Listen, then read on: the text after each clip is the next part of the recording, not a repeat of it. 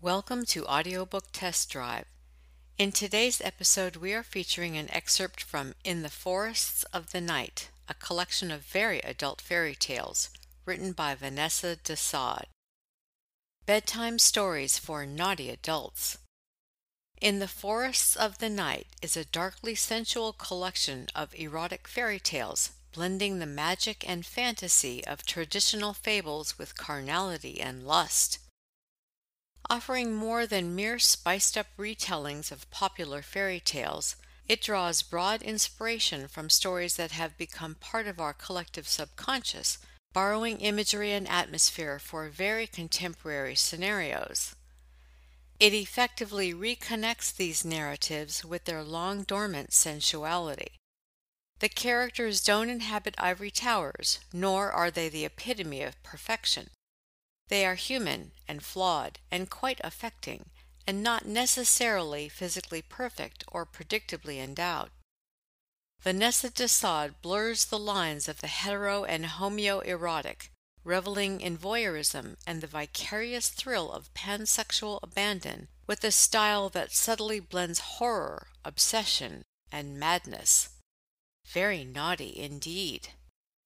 And now for your listening pleasure, an excerpt from In the Forests of the Night.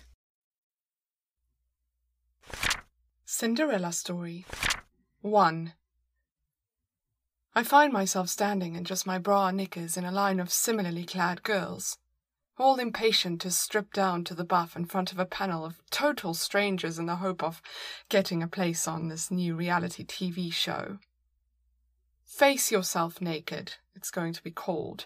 An after-watershed piece of sleaze where wannabes strip off in front of a panel of designers who then take them out shopping, hopefully dressed, and make swans out of their ugly ducklings for the viewer's delight. It is, of course, a completely contemptible form of entertainment, and yet here too am I, bearing my sizable arse along with all the other hopefuls for the chance of a bit of fame and some well-needed cash. It's a bad idea, Solly, my agent, says to me, shaking his head in that fatalistic way he does when I suggest something that he doesn't approve of. No one ever achieves lasting fame from TV talent shows.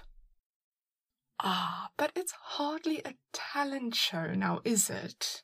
So who knows? I say, posing a rhetorical question that I don't expect him to answer, though he shakes his head anyway. And let's face it, Solly, you're the 33rd best agent in London, and even you can't get the Royal Shakespeare Company to pick up the phone, so I need to do something. I can get you Minnie Mouse at Euro Disney, he says with faint hope in his voice, but I am already out of the door. And so here I stand, practically nude, shivering in the wings of the huge stage at Studio One, watching the minuscule girl ahead of me walk out into the single spot and face the panel. "All right, love, lose the bra," I hear a bored voice from the auditorium shout, and pausing only momentarily to smirk sideways at me, the smug bitch confidently shucks her top and places her hands confidently on her hips, smiling like she's actually shown them something. "Very nice, now the rest, please," the voice calls, though I don't know what she's looking so chuffed about. I've seen more breast on a frozen chicken portion. But despite my lack of enthusiasm, she proceeds to lose her knickers anyway, and pulls her child-sized cute kitty panties down to the floor. "Oh, nice, very nice," the voice from the pit says again, betraying his stunning vocabulary. "Now give us a twirl." Miss Perfect Pants, who's Japanese or Korean or something else annoyingly petite, momentarily takes her index finger out of her mouth and turns to show them her puny jailbait arse. Then, with a totally sickening giggle, gathers up her undies and bounces off the stage, shooting me another one of her smug little grins as she does. "Next!" the voice calls, but I'm too busy wishing her an attack of embarrassingly positioned genital warts to hear, until I suddenly become aware of someone shouting, "Number 378, please." and I realise with a horrible, sinking feeling that it's my turn to mount this scaffold and throw my last remaining scraps of dignity to the winds. There are 3 of them huddled around the table in the dark auditorium. 2 wet-looking blokes with immaculately barbed Tintin coifs and matching Dolce & Gabbana sweaters, and a tall, thin girl with a razor-sharp fringe and big glasses worn low on the edge of her delightfully turned-up nose. "Okay, love," the first boy detective says disinterestedly, punching a text into his hyper-expensive mobile computer pad thingy as he talks. "Show us the goods."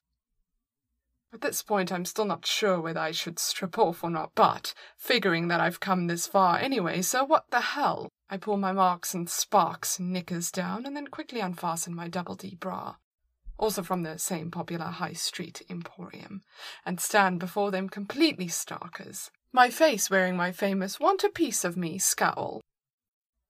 "Ugh, Bush," Tintin number 1 says in disgust, writing something in real ink on the sheet before him. "Okay, thanks for coming in, love, that's all. Next, please." I'm about to say, what? She gets to show you her bum and I don't, because I really, really want to stick my sizable ass out at these 3, big time, when the girl speaks. "That was very good, Amanda, thank you. Leave your card at the stage door, please, and tell them to mark it for Georgie, okay?" I nod, completely nonplussed by the first bit of civility I've been shown all day, and then she goes and tops it all by smiling at me.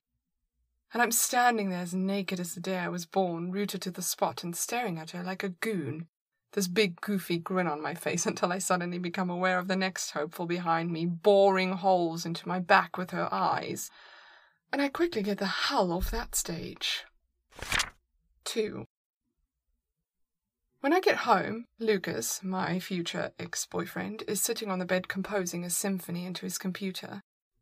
Lucas has been my future ex for about 2 years now. I just haven't got round to telling him that it's all over between us. I first met him in my final year drama school, where he was the orchestra leader for our degree show production, and he sort of drifted into my bed sometime around then and has been living off my protesting credit card balance ever since. Not that he's much trouble, of course. He eats practically nothing, doesn't have any possessions as such, and his sole occupation in life is the composition of unsaleable symphonic music on his computer, so most of the time I forget that he's even there. Oh, and did I mention he has the most fantastic cock ever? That's also why I never get round to breaking it off with him. I just get one look at Captain Cocky and I think, oh, Hal, just one last blowjob and then I'll tell him. But then, of course, I never do.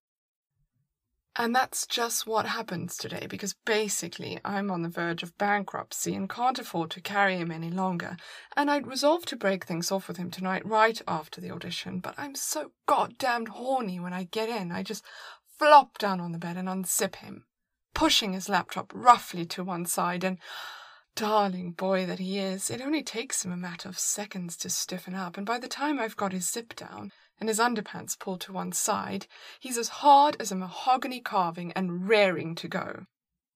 "That's nice," he whispers. "And hello, Amanda." I take it you got the part then.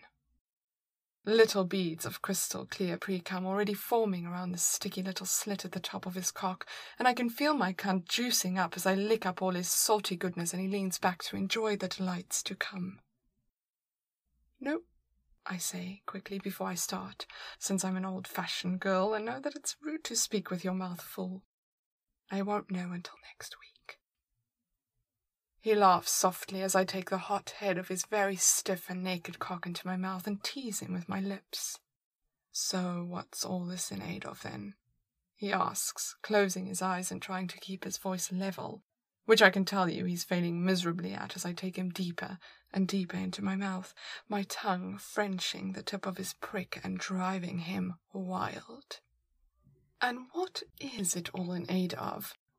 I ask myself as my eager mouth goes up and down on him and my wet pussy demands to be stripped naked and fucked.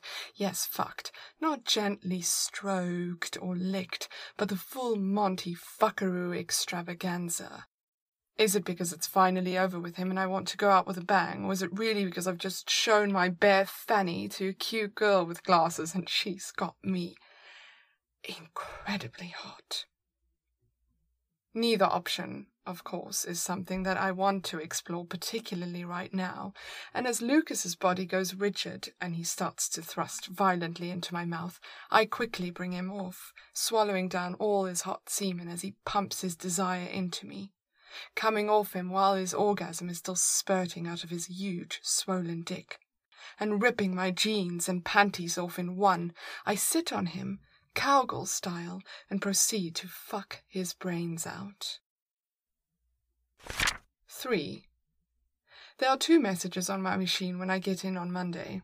One rather cryptic one from Georgie asking me to call by to her office tomorrow night, and a second from Lucas to tell me that he's moved out and I could forward his mail. Seems he's met a tuba player from Huddersfield and they want to make beautiful music together. So much for my indefinable feminine intuition.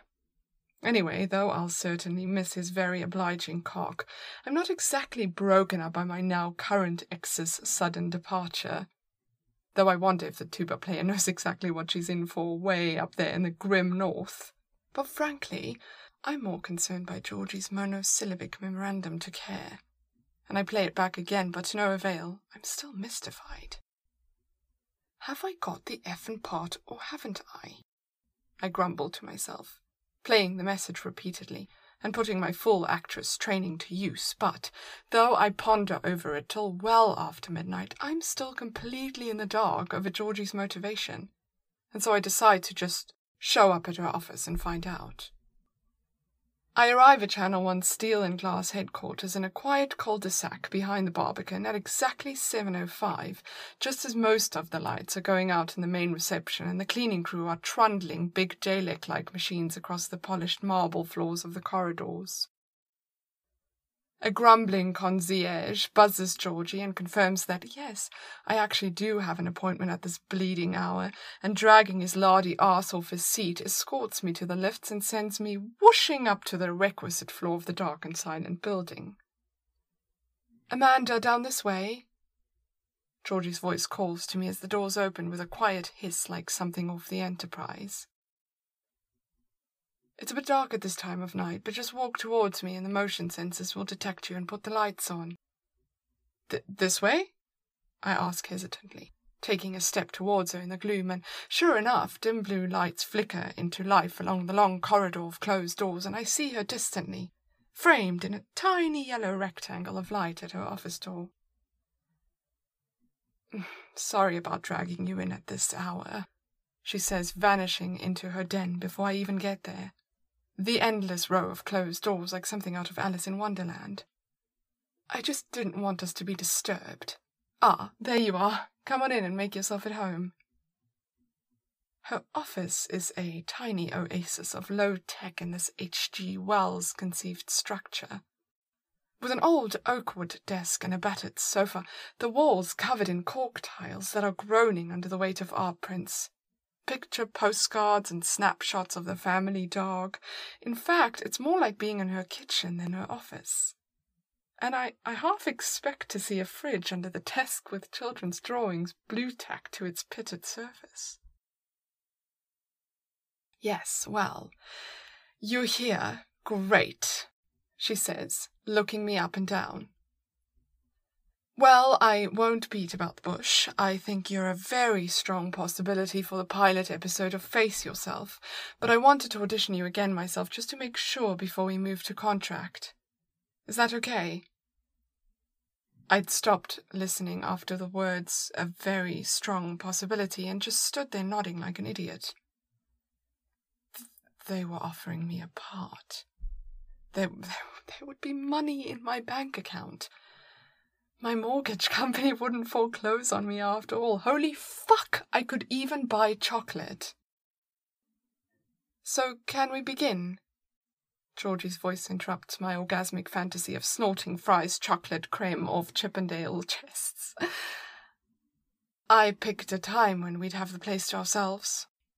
I had suddenly stopped thinking chocolate and was taking in what she really wanted me to do. and suddenly the presence of the old sofa in her room didn't feel quite so comforting anymore. You mean you want to see me naked again? I asked boldly. She flushed a little, but it was only a momentary lapse. Please, she nodded. You're going to have to spend a long time in the bath on set. I just want to be sure you can handle it. So, we're doing what exactly? Well, I thought, if you can, strip and are naked with me for a while rather than just a quick flash on stage, I can relax and know that you're not going to get cold feet and freak out on me on set. Is that okay? It wasn't at all okay, but I knew that this private strip show was what was going to clinch the part for me, so I nodded, and she gave me that smile again that turned my legs to jelly. How do you want me to undress? I asked, laying my coat over the back of her chair and stepping out of my shoes. She almost flushed again.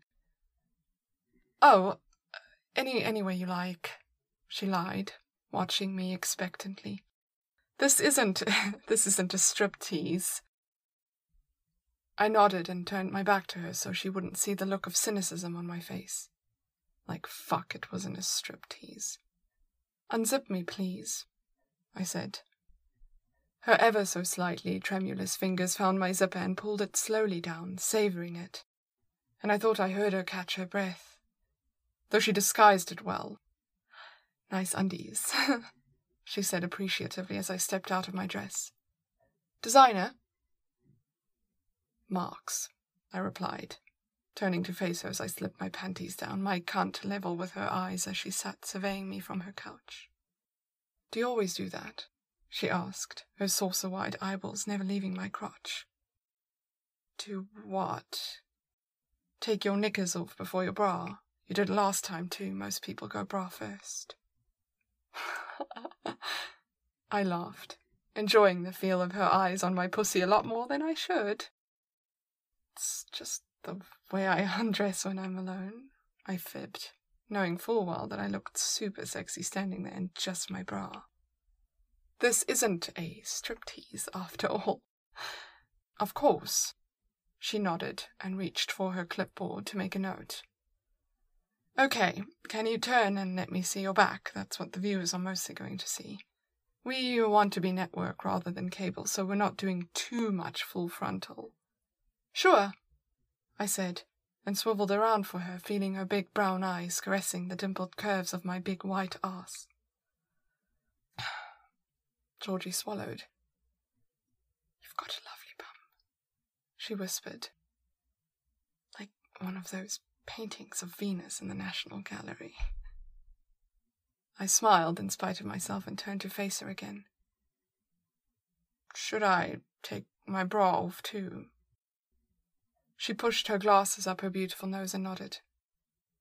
Please, was all she said. You're flirting with her, Amanda, I told myself as I fumbled behind my back for the catch. I hope you know what you're doing. I laughed inwardly, but without humour. I had really no idea what I was doing. Those are great breasts, too, Georgie was saying, eating me up with her eyes. And I love the way your nipples are standing up like that. That'll look great on screen. I smiled again. It's cold in here, I said with a straight face, though the room was warm and soporific. They always do that when I'm cold. Or excited. She gulped again. I see, was all she managed, her eyes going from my nipples to my bush and back again. And I found myself wondering what her pussy would be like. Furry or shaved, I wondered.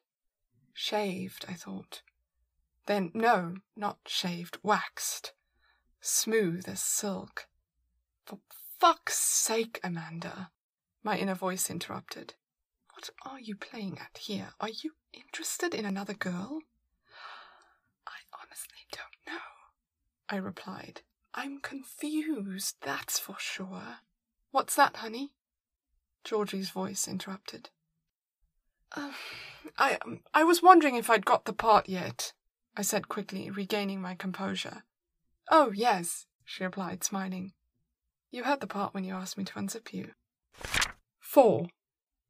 An envelope bearing the Channel One logo arrived a few days later with a contract and a sizable advance payment, and before I knew it I was being whisked off to the Elstree studios to meet the designers, a motley crew of highly camp eccentrics who immediately took me to their collective bosoms, big arse and all, and Georgie never left my side.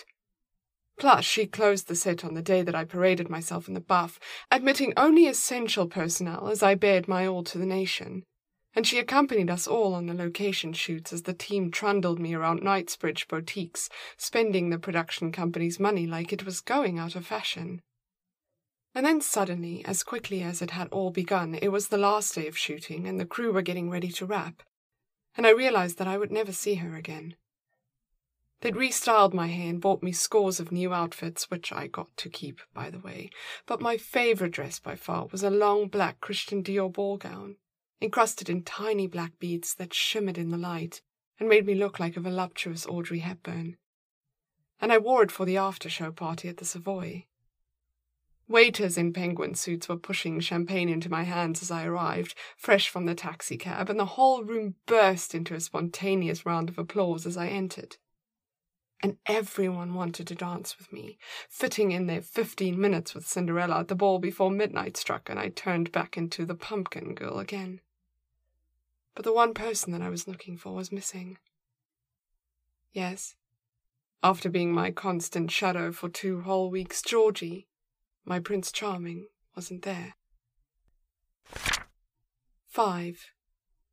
It was after 1 in the morning and the party was breaking up, and I'd had far more champagne than was good for me. Some of the camera crew were drunk and dozing by the bandstand, exhausted from the last 2 weeks of frantic filming, and the musicians were looking at their watches and waiting for the signal to wrap things up for the night. "This is my favourite song," a voice whispered in my ear as the orchestra began the last waltz, a slow version of an old Billie Holiday number, a throaty brass saxophone moaning out the plaintive melody. "Shall we dance?" I turned, slightly unsteady on my feet, and there she was, hair slicked back with brilliantine, her long, thin body clad in a sleek tuxedo, her firm little bum accentuated by the fine charcoal silk trousers, her modest breasts perky under her starched white shirt and bow tie. "You came," I whispered, as she took me into her arms. I tried to stay away, but it didn't work. She spoke into my ear, her words like kisses on my skin. "I'm glad," I said back, inhaling her perfume and drawing her close to me, her skinny body hot and vibrant against the softness of my big white breasts, all exposed and vulnerable in my dress's plunging neckline. "Me too," she whispered, her eyes meeting mine, big and naked, pleading with me, our lips brushing against each other's, then meeting, touching, melting, as I felt her consuming me. "Oh, no, Georgie, I can't," I said desperately, pushing her away. "I'm only doing this because I'm drunk and I like you. I'll only hurt you in the morning." "No, you won't," she whispered back, pulling me close to her again as the melody soared and all around us couples kissed and loved each other. "You could never hurt me, just as I couldn't hurt you." "Oh, I don't know," I began. "Well, I do," she said, and kissed me again, and after that I was lost. 6. She thought ahead and booked a room and had slid me out of my incredibly expensive ball gown and onto the bed before we'd even locked the door.